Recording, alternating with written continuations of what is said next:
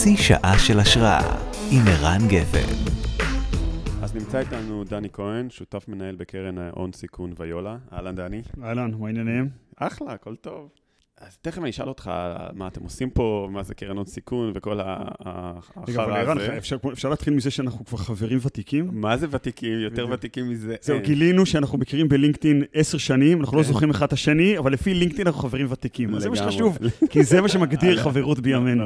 תגיד, תכף נדבר עליך וכן הלאה, אבל היום קראתי משהו בפורבס, שדיבר על יזמים והגיל הממוצע שלהם.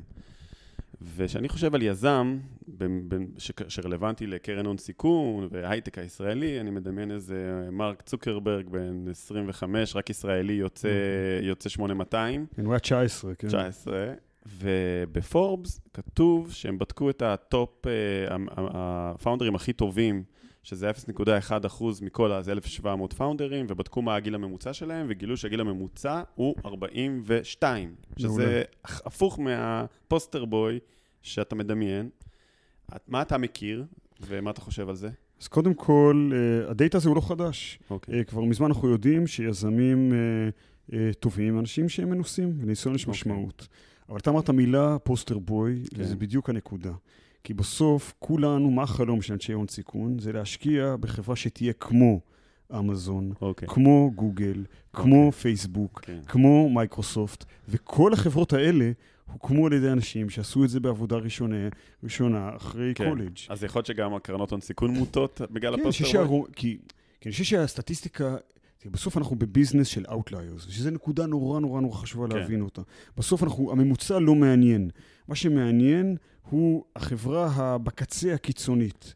ובהיסטוריה, הרבה פעמים החברות הקיצוניות תפסו אותם באמת קולג' דראפ-אאוטס וכו', והרומנטיקה שכרוכה בדבר הזה. אז מה שמעניין, כי אני בטוח שאתם אנשים של דאטה, זה שיש פה הטעיה, כי מה שהם מדווחים בפורבס זה לא הגיל הממוצע של יזמים, הם לקחו את ה-Outliers, הם לקחו את הגיל הממוצע של אלה שמבצעים יותר טוב, וזיהו שהמספר הוא 42 ולא...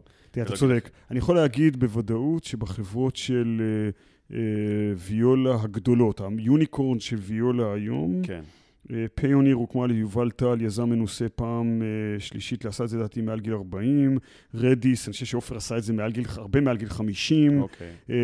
זאת אומרת, אנחנו בהחלט רואים את זה קורה גם אצלנו בפורטפוליו, אבל אתה צודק שיש איזו רומנטיקה בקולג' דרופ-אאוט שהוא מקים את האפל החדשה. ומה אתה אומר לאנשים בני 40 פלוס שאומרים, יזמות זה לא בשבילי, כי זה לא תשמע, עכשיו אני ממש לפני חודש חתמתי על טרם שיט, על מישהו שאני והוא מכירים מכיתה ט', גם איתו לא הייתי בקשר, כמו אתה ואני, אבל הכרנו מכיתה ט', אני בן 51 והוא גם בן 51, והנה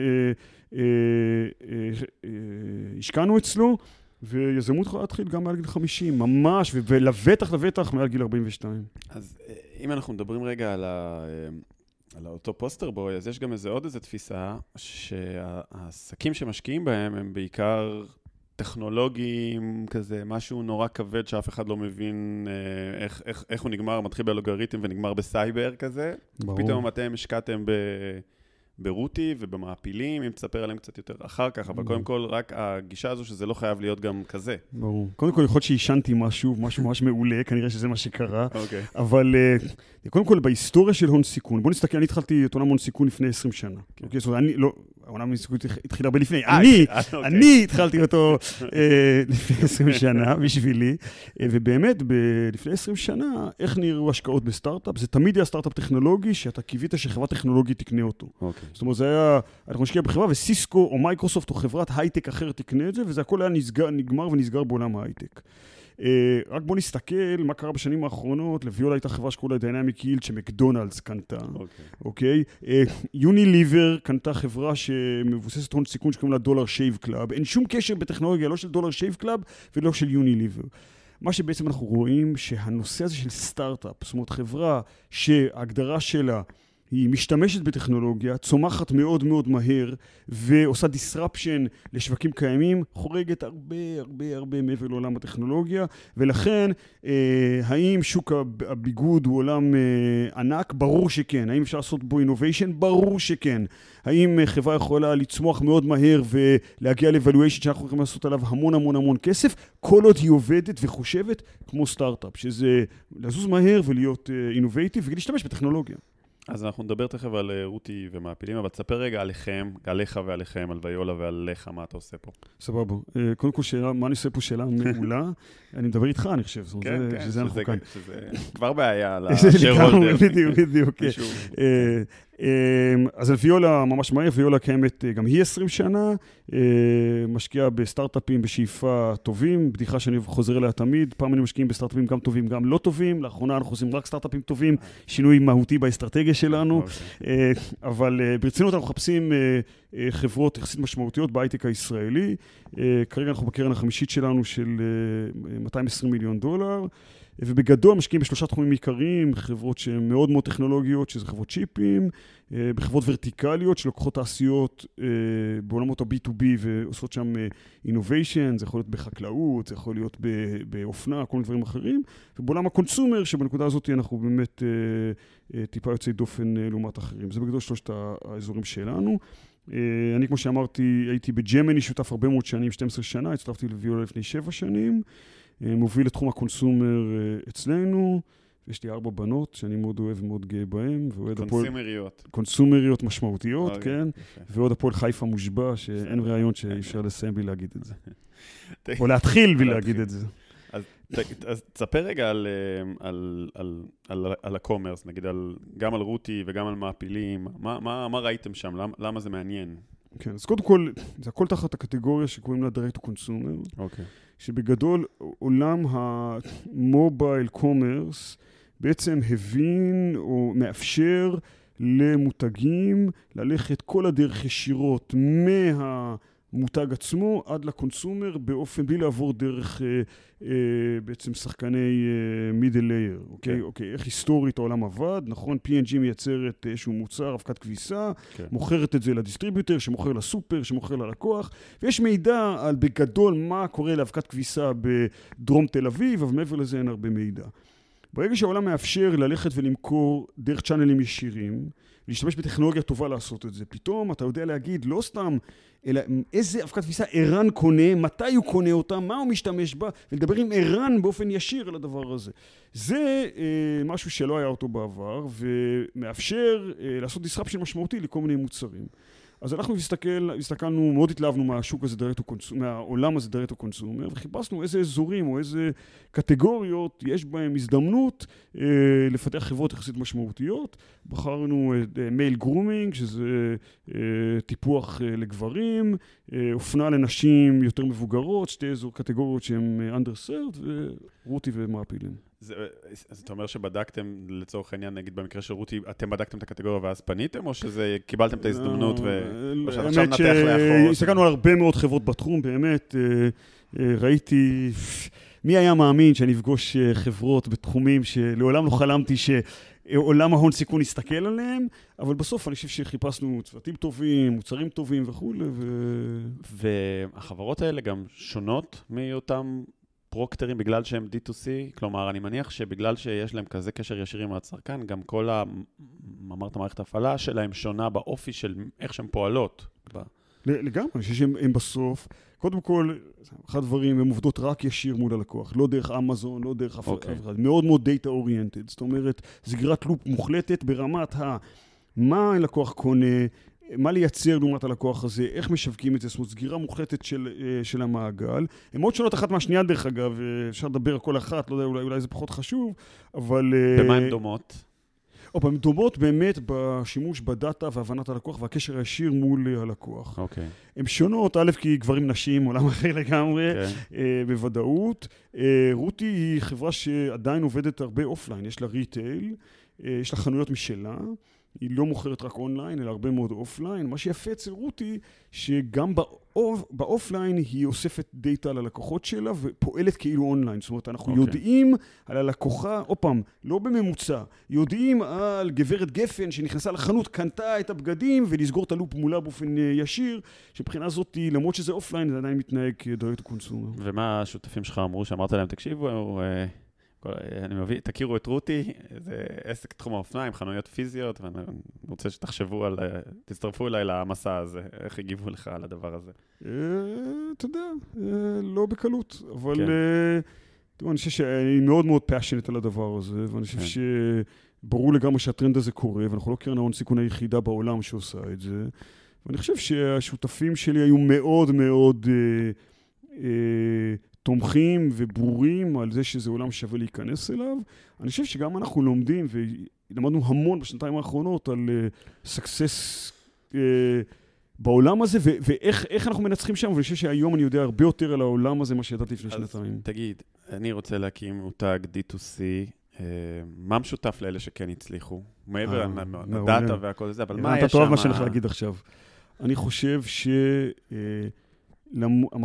המחשבה היא שמה שמנצח זה great products, בכלל, עולם הטק, אמר תמיד, we are product. נכון. We're passionate about the product. product company. ואני אומר לך, מי שמנצח זה מרקטינג, רק מרקטינג, אין שאלה. ויש מנטרה שאנשים שמכירים אותי, אני חוזר אליה יומם ולילה, ואני חוזר אליה גם עכשיו. בסוף החברות הכי טובות יש להם גם great product וגם great marketing. ועדיף להשקיע בחברות שיש להם גם וגם, אוקיי? כשאתה בועט לשער, תבדוק גם חזק, גם מדויק, אוקיי? אבל, השאלה היא, מה יותר קל? להגיע מ-great product ואז to establish great marketing, או להתחיל מ-great marketing ואז to establish great product? והמחשבה הידועה, קודם כל תתחיל בפרודקט ואחרי זה תעשה את המרקטינג, ואני אומר היום לאנשים בדיוק הפוך. תעשה מרקטינג, תמכור דרק, יהיה לך, הביזנס יעבוד כי מרקטינג עובד, ואז לאט לאט תעשה שיפור משמעותי לפרודקט שלך. וזו מחשבה שהיא שונה לחלוטין מאיך שחשבנו על עולם סטארט-אפ לפני כמה שנים. אוקיי, אז יש אנשים שהם מקשיבים לנו, והם אנשי שיווק בישראל מדהימים. אני לא בטוח שאנשי שיווק של העולם החדש, ותכף נבין מה זה גרייט מרקטינג. נכון, בוא נדבר על זה. היא מנהלת שיווק בפרוקטר, או הוא מנהל שיווק בחברת ביטוח אונליין, אבל מקומית. והוא אומר, רגע, אז אני זז, אני יודע, יש לי רעיון, יש לי מיזם, אולי הוא גם מגיע אליך יום אחד, הוא בא אליך עם איזה רעיון, או חצי מבושל למיזם, שהוא מכיר והוא חשב עליו. מה חסר להם? מה הם לא מבינים בהבדל בין גרייט מרקטר פה בשוק המקומי, לגרייט מרקטינג שאתה מדבר עליו? שנייה, אז קודם כל אני חייב להגיד משהו. גרייט מרקטרס באמת are great marketers. אוקיי? בן אדם שעכשיו שומע אותנו, ואומר לעצמו, אני באמת גרייט מרקטר. כן. בוא נפנה אליו או אליה ונגיד, האם אתה באמת גרייט מרקטר? אבל אם אתה באמת גרייט מרקטר, אז אתה גרייט מרקטר פיריד, אוקיי? ומה זה אומר? בסוף אנשים במרקטינג שהם מאוד מאוד טובים, קודם כל יודעים לספר סיפור, סיפור שהשוק מקשיב אליו ומתחבר אליו, ושתיים, יש להם איזה innovation, אוקיי? מה זה innovation? זה לעשות משהו שהוא מחשבה אחרת מאחרים. תן דוגמאות היסטוריות, סתם ממש בקצרה, כן? נטפליקס ב-2001, הרבה לפני זה, הלכה וקנתה, כשאף אחד לא קנה שיווק באינטרנט, קנתה את כל המודעות באינטרנט, אוקיי? כי היא הבינה שמה שכולם חושבים שגרוע, הם יכולים לקנות בזול, ועשו ביצועים נהדרים, מישהו חשב out of the box. דרך אגב, הם עשו D2C בין הראשונים, קלאסי, הם אמרו, בוא נעשה direct to consumer. לגמרי. מישהו בסודה סטרים שעשה פרסומת סופרבול, ש-was banned by the סופרבול, וקיבל על זה תקשורת כאילו זה במחיר הרבה יותר נמוך, מישהו שם הוא חכם, עשה שם משהו שהוא out of the box, אוקיי? אז קודם כל, אנשים טובים כאלה תמיד יש להם מקום. הנקודה היא שמרקטינג בעבר היה משהו קצת אחר ממרקטינג בעולם החדש, שיש בו שני דברים. אחד, קודם כל להשתמש בדאטה, אוקיי? אתה משווק אונליין, אתה מקבל דאטה חזרה, כמה שאתה אומר, to process the data, להבין ולסגור את הלופ. ודבר שני, לא סתם מרקטינג בעולם החדש, קוראים לו growth hacking, אוקיי? מה זה המילה הזאת? זה אומר, היכולת לקבל את המידע ומהר מאוד לשנות את הלופ, ולפרוץ כל מיני מקומות קטנים שגורמים לבריארס לרדת, לקק לרדת וכו'. וזה דורש, האמת, טיפה הבנה טכנולוגית. כן, וזה גם דורש תרבות ארגונית קצת אחרת, כי מי שמגיע מחברה גדולה, כמו פרוקטר או סאנו לצורך העניין, זה לא תרבות של סטארט-אפ, של לין סטארט-אפ, שהוא אומר, הנה, הבנתי, זה אני משנה, הכל משתנה, זה הרצאה אחרת, המוצר אחר בכלל. אנחנו לא מוכרים יותר שמפו, אנחנו מוכרים קציפה על הפנים, ברגע, נכון? זה כזה. נכון, זה לגמרי זה כזה, אתה צודק, אבל אני חושב, עוד פעם, וזה חוזר, בסוף, עוד פעם, אנשי שיווק מעולים, אין להם שום בעיה לעשות את המעבר הזה, כי בסוף אין פשוט דבר חדש, זה לקבל מידע, להשתמש במידע, לייצר סיפור טוב. כן. אני חושב שזה קצב האירועים, לעבור את הקצב מאוד מאוד מהר, ולהשתמש בטריקים מאוד מאוד מאוד קטנים, כן. כי בסוף זה כמעט אף פעם אין, אתה יודע, מין סילבר בולט. בסוף זה המון קופר בולטס שיורים אותם ו-make a difference. ותגיד, אפשר לעשות את זה אבל מישראל כמו שצריך? זאת אומרת, לא. כמו ישראלים הם...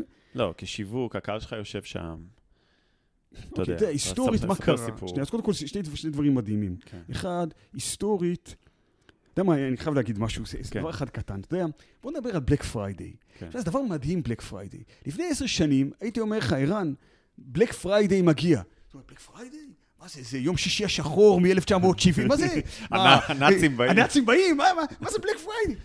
בלק פריידיי נהפך להיות מותג, כולנו פתאום, אתה מקבל, מגיע Thanksgiving, עכשיו מה, אין שום קשר בין העם היהודי בארץ הקודש לבלק פריידיי, זה פשוט לא קיים הדבר הזה, נכון?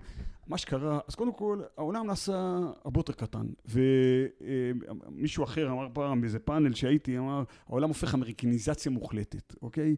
זה אותם רשתות, אותם חנויות, קניון היום באנגליה נראה בדיוק כמו קניון באמריקה, כמו קניון רמת אביב. אז אנחנו הרבה יותר מבינים את השוק מפעם, זה אחד. 2, ועוד פעם, לתת רק עוד דוגמה, בכל שוק היום יש נספרסו, ובכל שוק היום יש אורבן אאוטפיט, יש את זה בכל מקום. דבר שני, בגלל שאנחנו הכל שיווק אונלייני, אז אתה יכול להיות בשוק, בלי להיות בשוק. אוקיי, אתה מקבל פידבקים, הלקוחות מדברים איתך, אין שום בעיה. ותראה נטפליקס, אתה משווק אונליין באנגלית, רואה נטפליקס בערב, הולך לנספרסו ולאורבן אאוטפיטרס, אחי, אנחנו חיים באמריקה. אני איתך, אבל תסכים איתי, כשמנהלים, לפחות באי-קומרס, אנחנו בישראל די מפגרים ברמה, גם הציפייה כצרכנים וגם איך לתת שירות. אנחנו לא בליגה שמישהו יושב בניו יורק ומזמין פרש מרקט או גרין מרקט, לא זוכר איך קוראים להם, והוא מגיע, אתה יודע, ומדיניות ההחזרות שלו היא פסיכית אתה צודק, אני חושב שתמיד זה דורש מאיתנו מאמץ. זה לא בא אלינו באותה קלות, אנחנו לא חיים את היום הזה. אבל עדיין, כל מה שאני אומר, אחד, אנחנו חיים את זה הרבה יותר ממה שאנחנו חושבים. כן. אוקיי? ואחד ושתיים, סבבה, צריך לנסוע לשוק היעד שלך, אם זה בעיקר בשוק האמריקאי, לבלות שם זמן, ודי מהר אתה עולה על זה, זה לא כזה מסובך להבין את הלקוח. למרות שאם יש לך חברה שהשקעת בה ופורצת, אתה יכול להביא לה A-פלייר מארצות הברית, אתה לא חייב A-פלייר ממודיעין. מעולה. קודם כל ככה, אחד, אז קודם כל, השאלה הייתה, האם יש A-פליירס במודיעין? יש A-פליירס במודיעין. אוקיי. אחד. 2, להביא A-פליירס בארצות הברית, לא פשוט. קודם כל, A-פליירס אמריקאים עולים הון עתק. כן. אוקיי? באמת עולים הון עתק. 2, הם לאו דווקא באים לחברה ישראלית, להיות הכי הוגן. אוקיי? זאת אומרת, ללכת עכשיו, לתפוס את האיש שיווק, באמת, כמו שאמרנו, החכם, זה שיודע לעשות איזה קריאייטיב מרקטינג מדהים. הוא גם יודע קצת הנדזון, הוא לא בא מלמעלה. שהוא לא זה, ושהוא באמת. ועכשיו, אחת הבעיות שלנו, גם הישראלים, שהם כולם, קשה לנו מאוד לדעת מי הוא A-פלייר ומי D-פלייר. תמיד אני צוחק, הם כולם דוברי אנגלית, אנחנו זוכרים עוד מתיכון, מי שדובר אנגלית הוא כנראה חכם. כן, בלינקדין יש שורה טובה עם איזה מותג בינלאומי, וזהו. לגמרי, בדיוק, וזה. ונורא קשה לנו לדעת, ואין ספק שמאוד קשה לשים את הידיים על A-פלייר אמריקאי, כמובן אם אפשר, אדיר. דיברת קצת על המותג, וגם לא אמרת את זה במילים האלה, אבל יש את כל הנושא של האקוויזישן הדיגיטלי, היכולת באמת לייצר מחירות דיגיטליות. השאלה, במה אנחנו כחברות יותר חזקים, ומה זה יותר חשוב? האם אתה יודע, השריר של האקוויזישן הדיגיטלי, כל יוצאי 888 שעברו אחרי זה לגיימינג, שעברו אחרי זה לזה, שיודעים לעשות את המודעת גוגל והאמרה וכן הלאה וכן הלאה, או השריר של רגע, סטורי טלינג, המוצר שמספר סיפור, במה אנחנו, איפה אתה רואה את זה? תראו פעם, קודם כל תראה, לעשות שיווק באמת טוב צריך את הכל, נכון? כן. וזה חייב אחת הסיבות, ואני רגע מקדים לשאלה שעוד לא שאלת, אבל מה זה תן לי שתשאל? אני חושב שאחת הבעיות בלעבוד עם agencies הרבה פעמים, acquisition agencies, כן, ששיווק באמת באמת טוב, הוא שיווק שעושה את הכל, מדבר בהכל בשפה אחת, נכון? אתה עושה סטורי טלינג במודעה, שהיא גם עושה conversion טוב, אבל גם מספר את השם של המותג, ואז שעוברים לאתר, זה ממשיך לספר את אותו מותג, והלקוח שדיברת עליו על מוצר א', זה ממשיך לדבר כל האירוע הזה שסוגר בצורה נורא יפה את הפאנל מאינסטגרם עד אליך האתר עד הקנייה, הרבה יותר קל לעשות אותו שכולם אין-האוס ולא מול אייג'נסי. בעולם של היום, קודם כל ככה, לעשות great acquisition זה טלנט שחייב להיות בחברה, חייב. אבל זה בא יד ביד עם ברנד בילדינג וסטורי טיילינג, זה לא מספיק. אני מרגיש שהחברות הישראליות שעושות שיווק לחול, אתה יודע, ש80% מההכנסות של פייסבוק ישראל זה כזה, זה לא משהו כמקומי. ברור. אז הן יותר חזקות באקוויזישן הזה, מתוך ה80% הרוב זה השריר של האקוויזישן, זה של הדאטה וכן הלאה וכן הלאה, ואז קנה עכשיו בכל מיני הטיות, מאשר האמונה שלהם של, נקרא לזה, בפרסום שבונה מותג וכן הלאה. אתה מסכים לזה? אני חושב שהיסטורית זה ככה, אני חייב להגיד שעוד פעם, וויקס ולייטריקס וחברות אחרות, אני חייב להגיד שהן כבר הרבה מעבר למקום הזה. זאת אומרת, כן מדברות על סטורי טיילינג וכן מדברות, אני חושב שהתקדמנו המון במקום הזה. כן. אני גם חושב שבכלל, יש איזו אמרה כזאת, ישראלים לא טובים בשיווק, ישראלים לא טובים בסטורי טיילינג.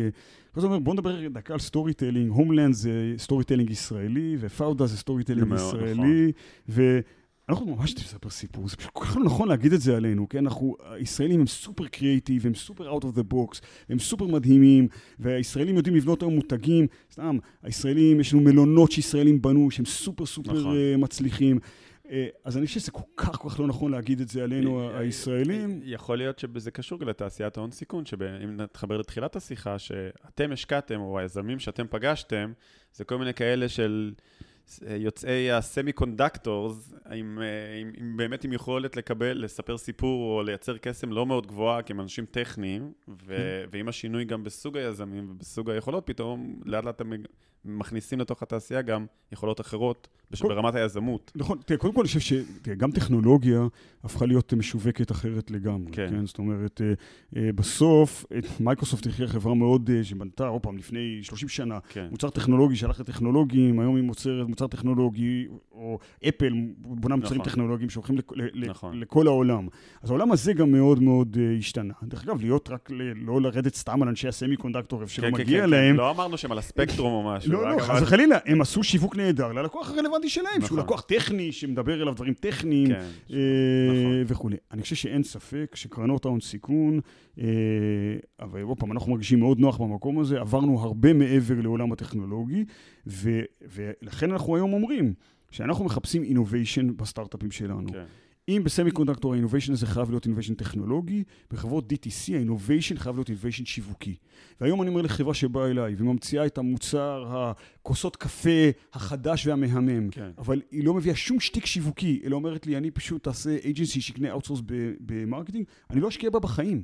אין סיכוי. אני רוצה לראות גאונות בשיווק. כן.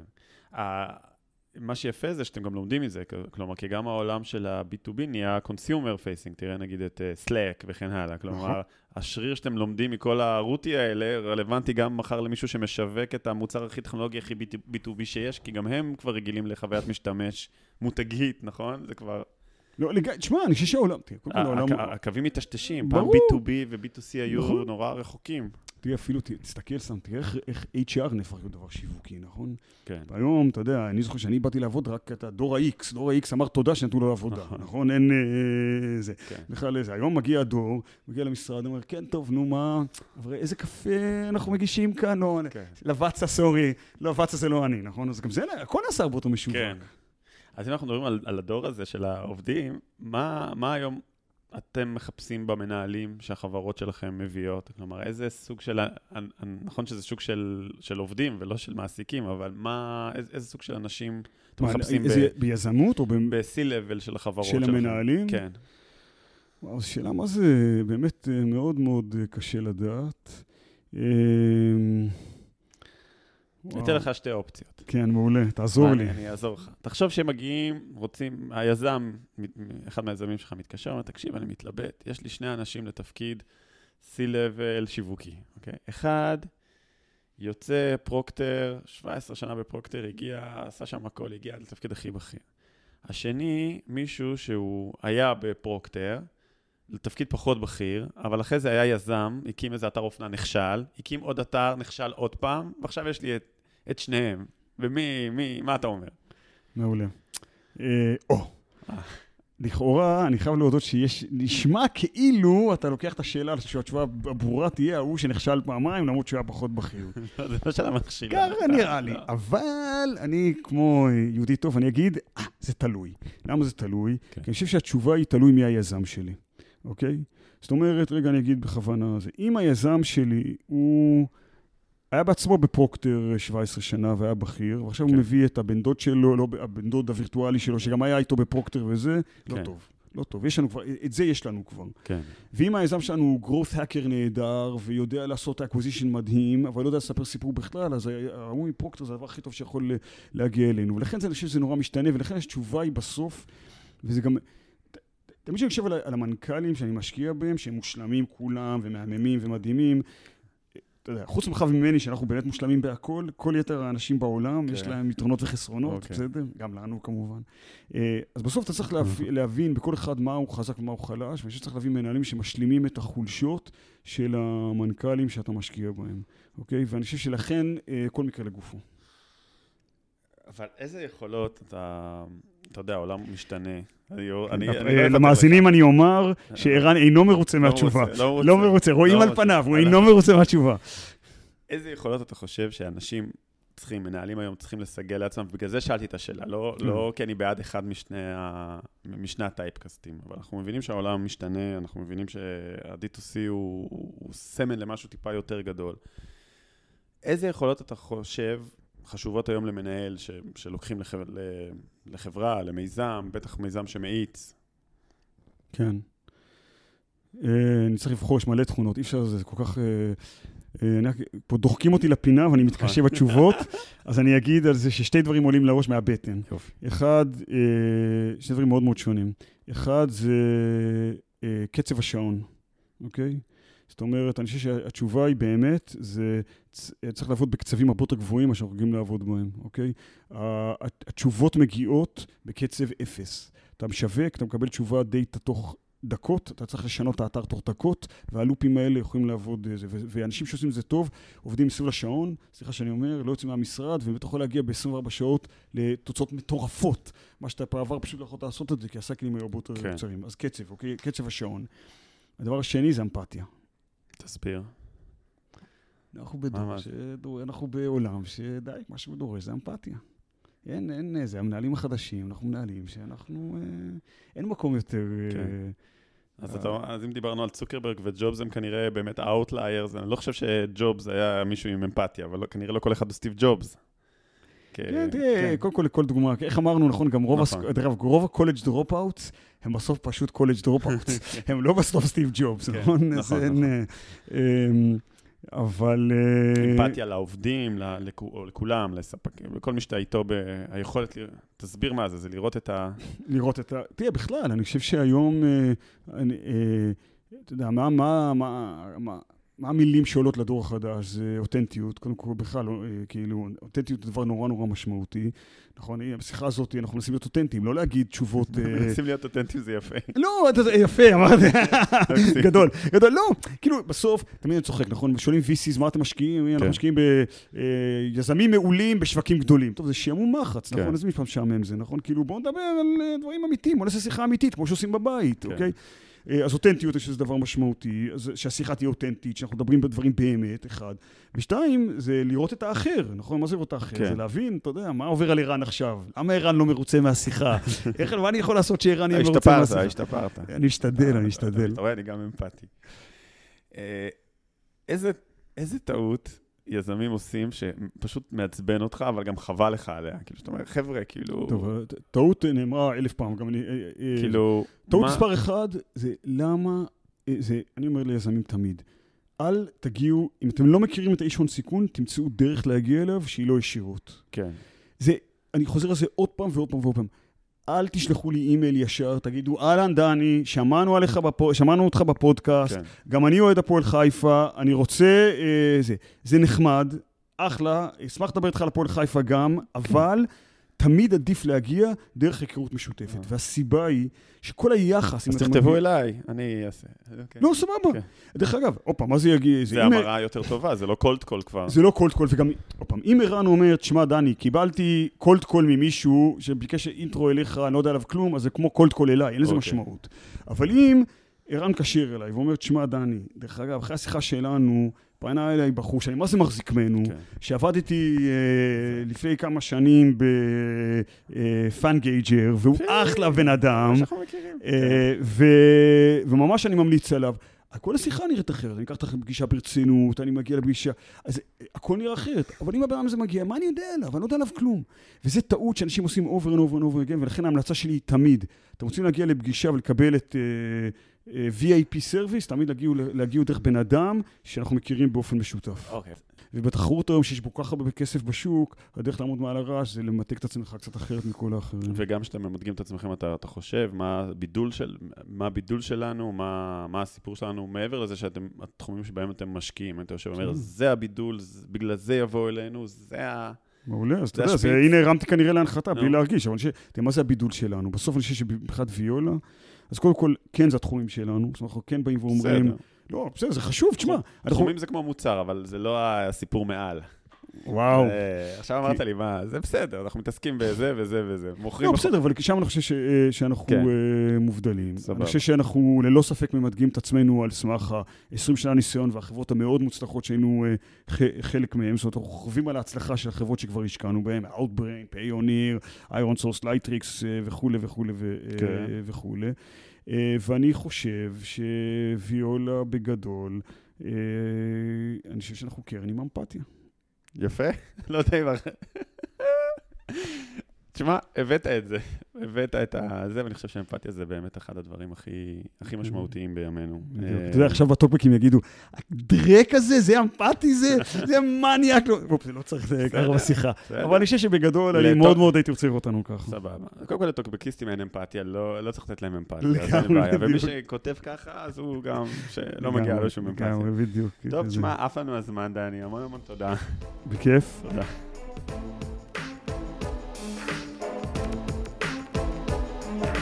חצי שעה של השראה עם ערן גפן.